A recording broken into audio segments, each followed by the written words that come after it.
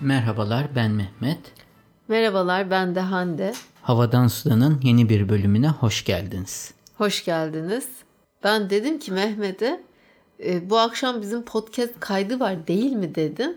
Yani hangi ara o bir hafta geçti, ben sanki hani dün değil evvelsi gün kaydı aldık. Bu 2 gün sonra gene kayıt alıyoruz şeklinde. Bu kadar mı hızlı geçer bir hafta? Hayat akıp geçiyor. Akıp geçiyor. Gerçekten çok hızlı geçti. Yani bu hafta çok hızlı geçti. Bir bakmışım cuma olmuş. Hatta konuştuk şimdi cuma 4'te bitiyor. Haftanın son günü 4. sınıflar dedim ki ben yani haftanın kapatıyor muyuz bu derse dedim yoksa sizin daha var mı? Hocam hani bitti bizim diye artık söylediler. Öyle. Çok hızlı geçti. Evet. Ne var ne yok peki? Bu geçen hafta içinde önemli bir şey. Bende yok. Benim aynı rutin, okul, güzel, keyifli, sağlıkla, tedbirle. Özledim diyorsun. Tabii gidip geliyoruz. Acaba bu ne kadar zaman alacak tamamen bu salgının gündem dışına kalması? 2 yıl mı, 3 yıl mı? Ya herkes aşı olacak da yani bak mesela farklı varyantlar da oluyor şimdi. Yani farklı aşılar da geliştirilecek bunlara karşı. Herkesin aşılanması lazım ki bulaşmasın kimseden kimseye. Çocuklar da var hani Evet. baktığında. 5 yaşa kadar inecek sanırım. Yani öyle veya böyle. Bakalım Türkiye'de ne kadar zaman sonra bu olacak. Göreceğiz. Türkiye bildiğimiz Türkiye ama benim gözlemlediğim hani ilerlemeler falan seçimin ayak sesleri çok artık Vay Mehmet. duyuluyor gibi. Seçim. İkincisi de yani iş çirkefleşecek bence. Ben bir şey demeyeyim. Orada var benim de okuduğum yorumlar. Umuyorum demokratik bir şekilde güzel bir ortamda olur. Devredilir seçim. diye diyeyim ben. Yani başka bir Çünkü şey artık demeyeyim. bence kazanmaları çok zor. Şimdi ben de geçen böyle bir denk geldi. Apple Podcast uygulamasında bizim 5 üstünden 4.2. Sağ olsun birçok dinleyici 5 yıldız vermesine rağmen bir dinleyici 1 yıldız verip bizim ortalamayı düşürmüş. Olur her zaman çok. Dinleme kardeşim oraya. Var. Dinleme yani. Zaten dinlemiyordur işte, muhtemelen de. bir defa ortalamamızı dinle. niye düşürüyorsun? Hande yani? herkesin şeyine hitap edemezsin. Bu çok normal bir şey. Etmemişim zaten Diyanet'ten çok bahsedince. Evet işte Neyse. o tarz şeyler var. Bizim milletin bazı hassasiyetleri var. Bazı kişilerin özellikle. Sen onlara bastığın zaman 1 yıldızı alırsın yani öyle. Tamam. Türkiye öyle. Evet. Geçelim Şimdi, o zaman haberlere. Güzel haberler için de çok teşekkür ediyorum. Oradaki yani şimdi tabii bazıları nickname kullanıyor. Bazıları da hani isimlerini de yazmış. Aklına tutamadım ama yorumlar için teşekkürler. Muharrem Bey'in de yorumlarını okuma fırsatım oldu. Bizim bölümle ilgili hani web sitesinden. Ben çok bakmıyordum yani hiç bakmıyordum. İlk defa baktım. Sağ olsun neredeyse her bölüme bir yorum bırakıyor. Eksik olmasın. Keyifli. Biz hala yalnız buluşmayı yapamadık. Evet. Sürüncemede Şöyle kaldık. yapalım. Sanırım 2 sene oldu son buluşmamızdan sonra. Araya kocaman bir pandemi girdi. Hala da çıkmış değiliz. Evet. 17 Ekim Pazar günü saat 11'de bir önceki son buluşmamızı yaptığımız aynı yerde gerçekleştirelim. Caddebostan Nero. Açık alanı diyelim. Kıyafetlerinizi sıkı giyin ki açık hava daha tabii dışarıda oturuyoruz her dışarıda zaman. oturuyoruz. Saat 11 sabah. Geceyle karıştırmayalım. Bir an biz ara verdik Mehmet'le. Hani biraz daha erken söyleyeceğiz ama hani pazar sabah herkesi kendimiz gibi sanmayalım diye 11 olsun dedik. Evet, gelenlerle sohbetimizi yaparız. Kimse de gelmezse biz kahvemizi içer, dağılırız. Evet. Evet. O zaman var mı? Haberlere geçelim mi? Geçelim. Şimdi biliyorsun Nobel verildi. İlk defa iklim bilimi çalışmaları ödüllendirildi Nobel tarihinde. Bu çok önemli. Bu yeni bir kategori mi? Evet, yani yeni bir kategori derken ödüller Nobel Fizik Ödülleri açıklandı 2021 yılı ve bu yıl 3 bilim insanına verildi. Yani fizik kategorisi altında evet, verildi. 2 bilim insanı da iklim modellerinin geliştirilmesine önemli katkı sağlamış oldukları için onlar aldı. Bir de ben mesela hani gene başka haberler de okudum. Bu işte yeşil ekonomi, ondan sonra bu küresel işte finans vesaire. Yani bu yeşil yatırımlara, işte iklimle, çevreyle ilgili yatırımlara inanılmaz fonlar, paralar aktarılıyor ve bunun miktarı çok çok artmış bu son zamanlarda. Hani şimdi tek tek hangi finansörler, kurumlar, bunlardan bahsetmeyeceğim de hani bu Nobel'in verilmesi de bu şekilde ve ilk defa doğrudan iklim bilimi üzerine çalışan bilim insanları ödüllendirilmiş oldu. Japon asıllı Amerikalı bilim insanı Suyukuro Manabe ve Alman Klaus Hasselmann bu ödülü almaya hak kazanmışlar. Buradan da yani tebrik ediyoruz derken şöyle önemli bir adım. Türkiye'de bir şekilde Paris İklim Anlaşması'nı onaylıyor.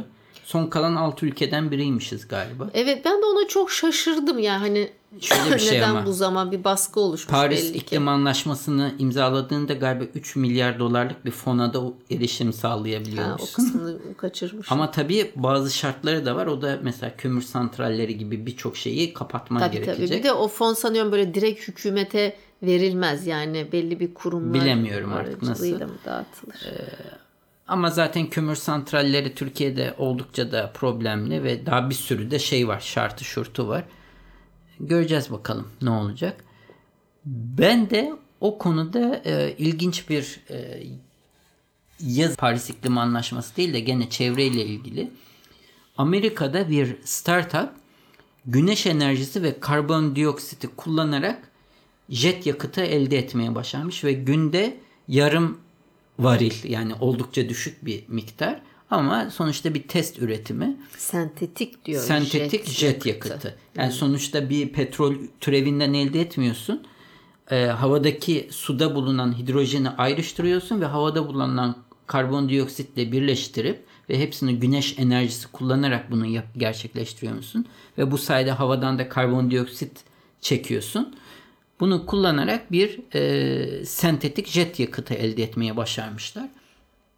Çok enteresan bir şey. Sonuçta elektrik enerjisiyle bir uçak uçuramıyorsun olarak. Ama bu tarz bir teknolojiyle aslında hiçbir karbon emisyonu olan, yani bir yakıt gerçek anlamda petrol türevi kullanmadan jet uçurmayı başarıyorsun. Bence çok önemli bir buluş. Bir şekil hani elektrikli uçağın bir varyasyonu gibi düşünebiliriz aslında bunu. Evet, ama az miktarda çıkıyormuş. Evet, şu anki öyle yani. Şu anki öyle geliştirilebilir. Evet. Evet, gene böyle çevre haberlerinden gidiyoruz. Bu da biliyorsun bazı artık başkentlerde, Avrupa'da, şehirlerde, özellikle şehir merkezlerinde araç kullanımı yasaklanıyor. İşte bu Paris'te, İngiltere'de, Oslo'da, değil mi, Norveç'te, yani bunların örneklerini duyuyoruz. Şimdi Berlin'de de bir vatandaş inisiyatifi diyeyim, böyle bir grup imza toplamış ve 50.000'i aşmış bu imzada.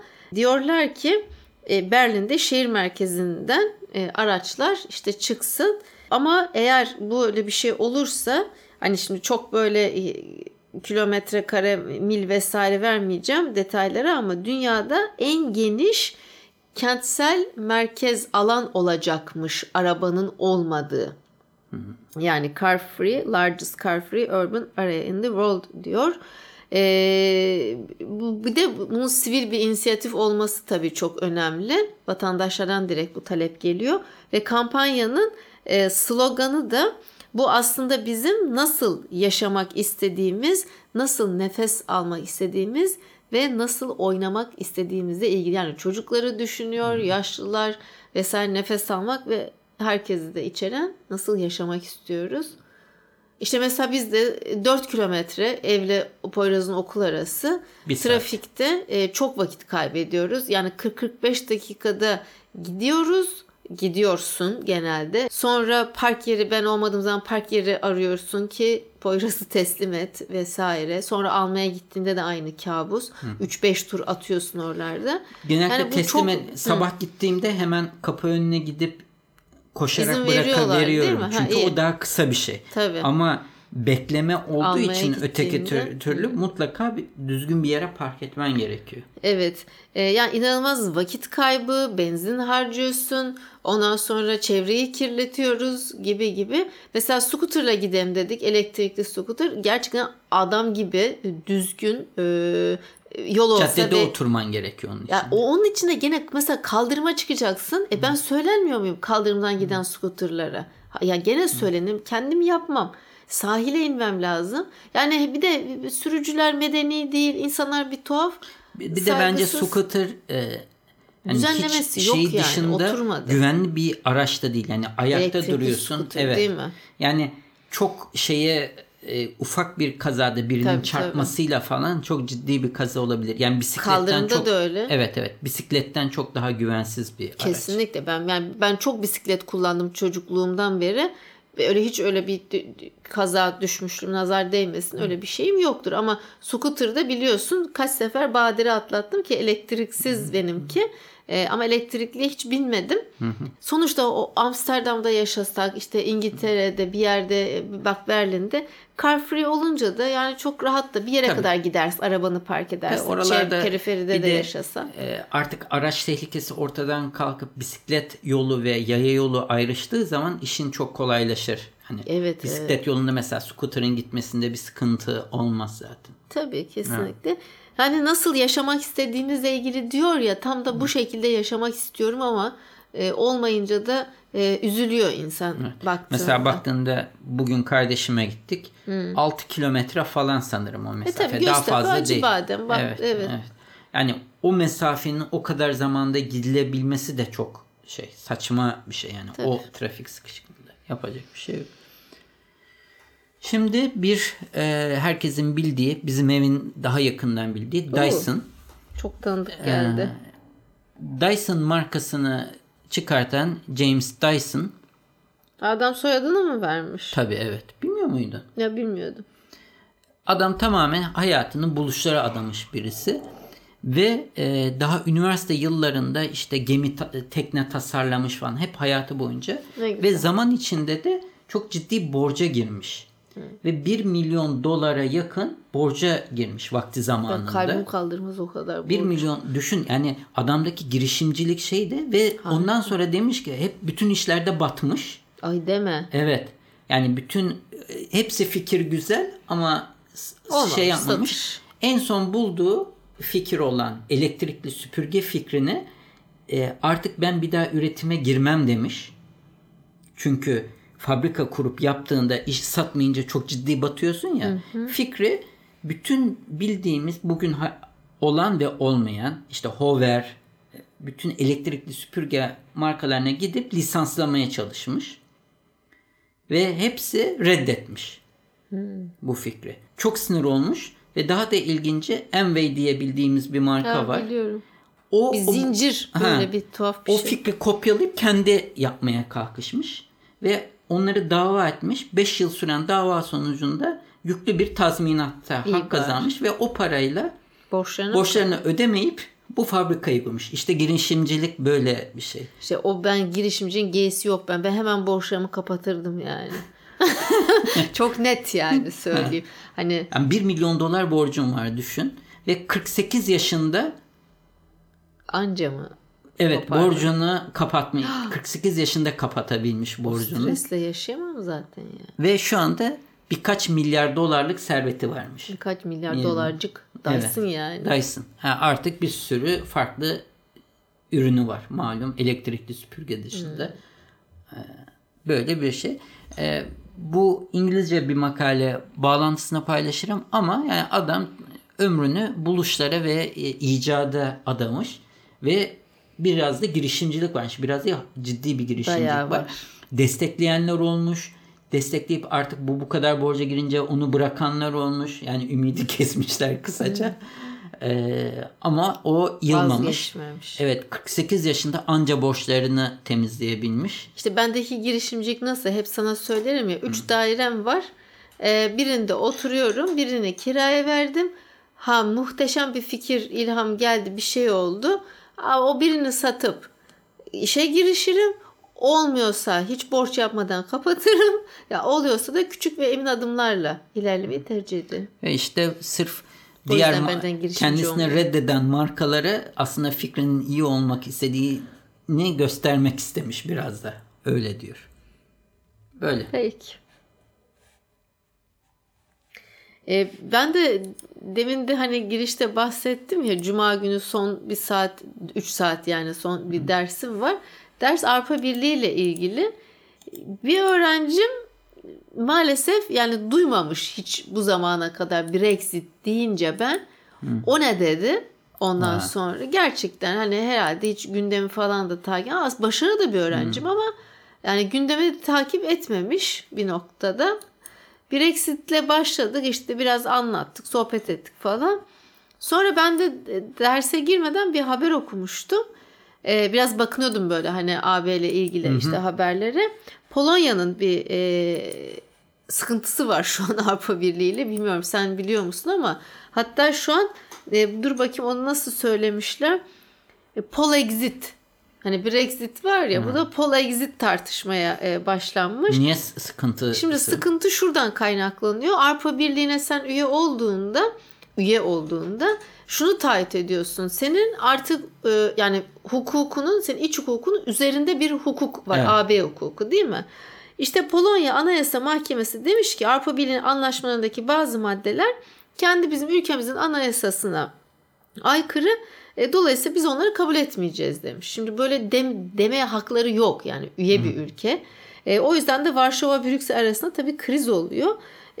Dönemde enteresan bir dönem. Polonya'da işte basın özgürlüğü, demokratik değerler, yargı bağımsızlığı falan bayağı eleştirilen bir döneme denk geldi Polonya'da. O yüzden de hemen Polexit tartışılmaya başlanmış. Bir de Polonya'nın şöyle bir özelliği var. AB fonlarından çok faydalanıyor. Yani gerçekten bir sürü yatırımlar vesaire. İşte bunu hemen keselim. Ondan sonra işte yaptırımlar uygulayalım, kararı kınalım, ödemeleri, bütün bu fonları dondurma kararı çıksın diye böyle bir anda görüşülmeye başlanmış. Tam da derste demiştim ki bu Brexit'i anlatırken İngiltere Polonya'yı zaten hep yanına çekmek istiyor demiştim. Sanki içime doğmuş gibi peş peşe geldi bu haberler. Böyle hani birliğe meydan okunuyor falan gibi hemen. Meydan okunuyor da İngiltere'nin de durumu ortada, mesela çıktılar. Tabii yakıt bulamıyorlar işte. Evet, mesela o çok büyük bir fiyasko. İngiltere'ye de bazı yaptırımlar varmış. Bir hukuki süreç başlatmış. Kuzey İrlanda'ya şimdi 2021'in sonuna kadar, Aralık sonuna kadar yani üyesiymiş gibi koşulları yerine getireceğine söz vermiş. Yani çıkış bir anda ben çıktım güle güle demiyorsun tabii, bir süreç var. İngiltere buna uymamış. Gümrük konusunda denetimlerde Kuzey İrlanda ile kurallara uymayıp AB de bunu görünce bir hukuki süreç başlatmış. Çok sıkıntılı. Benim de çok takip ediyorum. İşte LinkedIn'den, sosyal medyadan falan. Olivia Costa diye hocam vardı. Benim test savunmamda da master'da vardı. AB uzmanıdır kendisi. Kurumlarında falan da. Neyse. O böyle ateş püskürüyor Polonya'ya.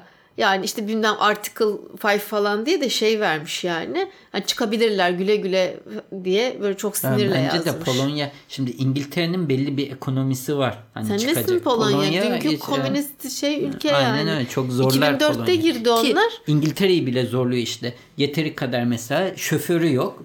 Yakıt taşıyamıyor. Yakıt sıkıntısı var. Hani Türkiye'de Cumhurbaşkanı söylüyor ya işte benzin bulamıyor. Benzin bulamamalarının sebebi parasızlıktan değil, şoförsüzlükten. O da Avrupa Birliği'nden çıkmaları ve kendi pasaportunu taşıyan kendi vatandaşı şoför sayısının yetersiz kalması, vize ihtiyacı olması falan filan yani. Evet, senin de orijinal bir haberin var galiba. Ben artık neredeyse buldukça her hafta bir bitkisel bazlı et, süt, yoğurta kafamızı geçiyor. bununla böyle yiyorsun Mehmet. Etler, sentetik etler, çünkü ben bitkisel etler, gıdalar. Buna döneceğini çok Borsada hissediyorum. oynuyor muyuz peki? Oynamıyoruz şeyleri? biz bunları. Madem hissediyorsun onu nakde çevirelim yani bu hissiyatını. Ben bu ki bazlı et, süt, yoğurt, dondurma her şeyin Dondurmada. Tatmadın ki, bilmiyorsun ki nasıl Tatmak bir şey. istemiyorum işte. Bak diğerlerine okey. Mesela tamam mı? en son bir markadan, Şimdi reklam vermeyelim. evet vermeyelim. Dondurma işte artizan dondurma şey yaptın. O dondurmaları nasıl buldun? Nefisti. Onlarda bir tanesi hariç sade olan hiçbirinde süt yok, biliyor musun? Neyle yapıyorlar? Sırf meyve suyu ve başka şeylerle. O yüzden deneme için şey yaptım sana. Dalga geçiyorsun. Niye Hepsi süt? vegandı. Bir tek sadesi. Hepsi Niye vegan. özellikle öyle seçtin? Mesela mandalina Seni vardı. hiç söylemeden Ama ben yemiştim ondan zaten yani Tamam, o bazıları evet, sen- gidip. evet. Söylemiyorlar ama onda süt yok diye. şeyinde yazıyor. Web sitesinde yazıyor. He, oradan sen. De ben bakayım. Hiç sadesi Ben dışındakilerin vegan hepsi. yemek istemiyorum ki. Tamam da ben denemek istedim. Oradan Bütün proteinimi hepsini de almak vegan olanları istiyorum. seçtim sadece. Aslında hani sen niye bunları seçtin dedin ya. Senin verdiğin cevapta geçen siz bana sormadınız ben de kendim seçtim. Nasıldı? Sen bir sütsüzlük Güzel, hissettin mi? Heh. Olsun gene de bunu yemem ben.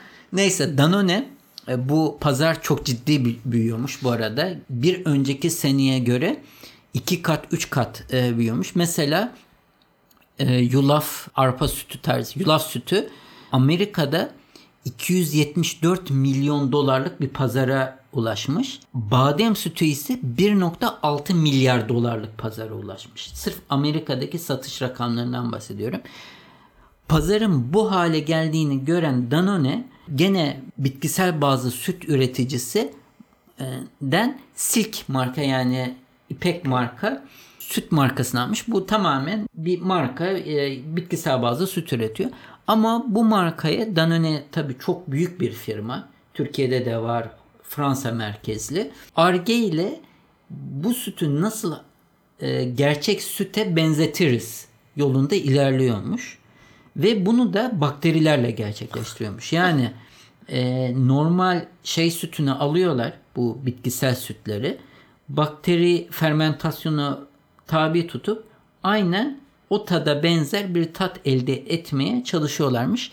Çok yaklaşmışlar ama daha henüz tam birebir içtiğinde ayırt edemez hale gelememişler. Onu itiraf ediyorlar ama biz bu buluşun eşiğindeyiz ve bunu bulduğumuzda mesela vegan birisi veya da ben inek sütü, koyun sütü içmek istemiyorum diyen birisine aynı tadı sağlayabileceklerini iddia ediyorlar. Tamam.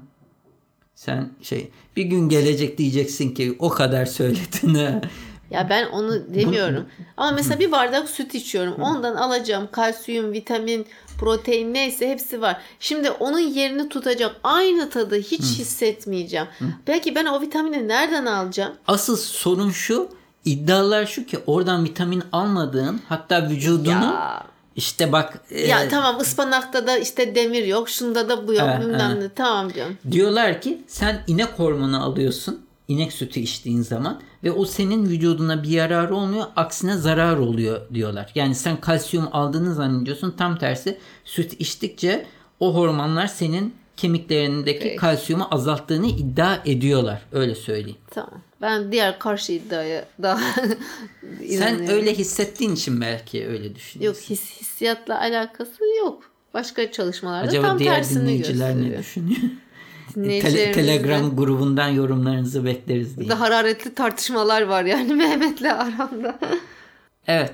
Şimdi bu aralar bayağı bir gezip tozma, uçağa binme, biz bunlardan konuşuyoruz. İşte hafta sonu şöyle bir kaçamak yapma vesaire. Biraz bunaldık. Ben de burasını çok istediğim bir yer. Yani daha doğrusu biz aslında Portekiz, Lizbon'a gitmiştik. Güzel güzel de gezdiydik. Trene de bindik. Biz sanıyorum aksi istikamete gittik. Biz denize gireceğiz diye okyanusa. Ama biz Sintra'yı pas geçmişiz Mehmet. Ve ben Lizbon'a doyamamıştım. Yani bir hafta daha ben orada kalırdım.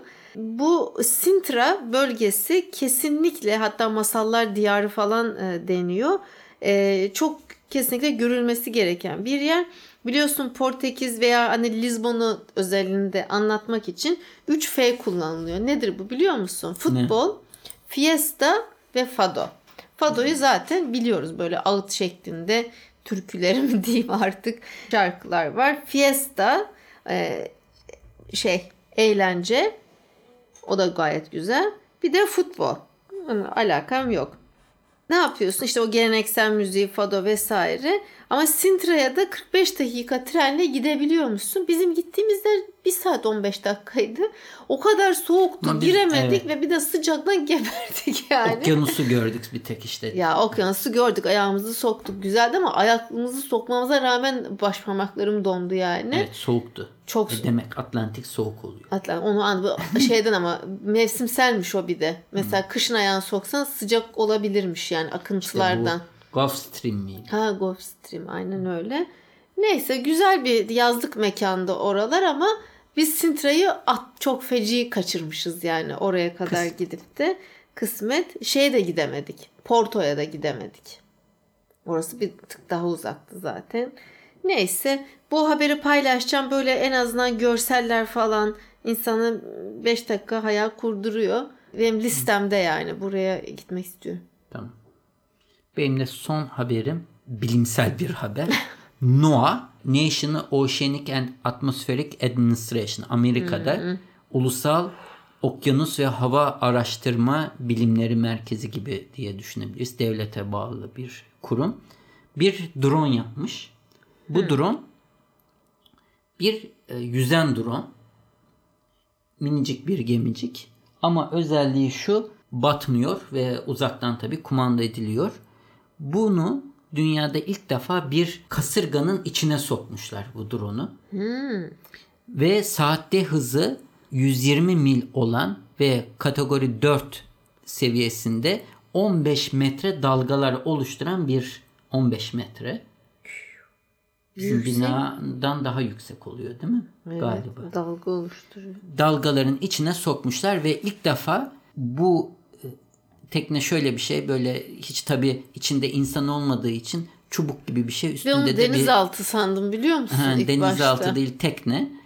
Ve uydudan da takip edebildikleri için tam gözünün olduğu yerdeki görüntüleri de canlı olarak izleyebiliyorlar. Burada bağlantıyı paylaşacağım. Sizler de yani bir kasırganın ortasında deniz nasıl oluyor seyretmek isterseniz YouTube'a da bu videoyu yüklemişler. Güzel. Böyle 15-20 saniyelik bir video. Benim de haberim bu kadardı. Sende başka haber var mı? Aslında var ama o haftaya saklayayım. Tamam, zaten 30 dakikayı yapmışız. Çok sıkmamak lazım dinleyeceğimizi. O zaman yorumlarınızı bekleriz. Haftaya pazar günü vakit bulursanız ve İstanbul Caddebostan size müsaitse saat 11'de Caddebostan Migros'un karşısına gelen Nero'da sizlerle buluşmak isteriz. Böyle de sosyalleşmiş oluruz. Evet, uzun zamandır nadiren sosyalleşiyoruz. O zaman gelecek haftaya kadar sağlıcakla kalın. Hoşça kalın.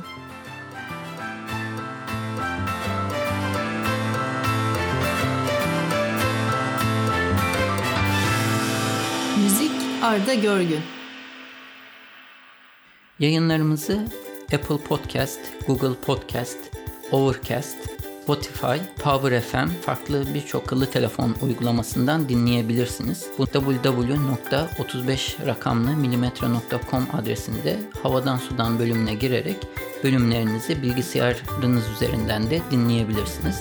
Yine aynı sayfa üzerinden her bölümde konuştuğumuz konulara ait bağlantılar ve videolar mevcut. Sayfanın sonunda da o bölümle ilgili arzu ederseniz yorumlarınızı bırakabilirsiniz. iTunes, Google Play ve diğer uygulamalara da yorumlarınızı bırakırsanız bizi memnun edersiniz. Bize direkt ulaşmak isterseniz havadansudan@35mm.com adresi üzerinden e-posta ile ulaşabileceğiniz gibi Twitter'da bana @35mm, Hande'ye de @handetekturan adresi üzerinden takip edebilirsiniz veya da direkt mesaj iletebilirsiniz. Son olarak da Facebook üzerinde Havadan Sudan isminde bir grubumuz mevcut. Bu grupta genellikle duyurularımızı ilettiğimiz gibi dinleyicilerimiz ilginç buldukları haberleri de paylaşıyorlar. Arzu ederseniz bu gruba üye olarak siz de diğer dinleyicilerimizle etkileşimde bulunma imkanını bulabilirsiniz.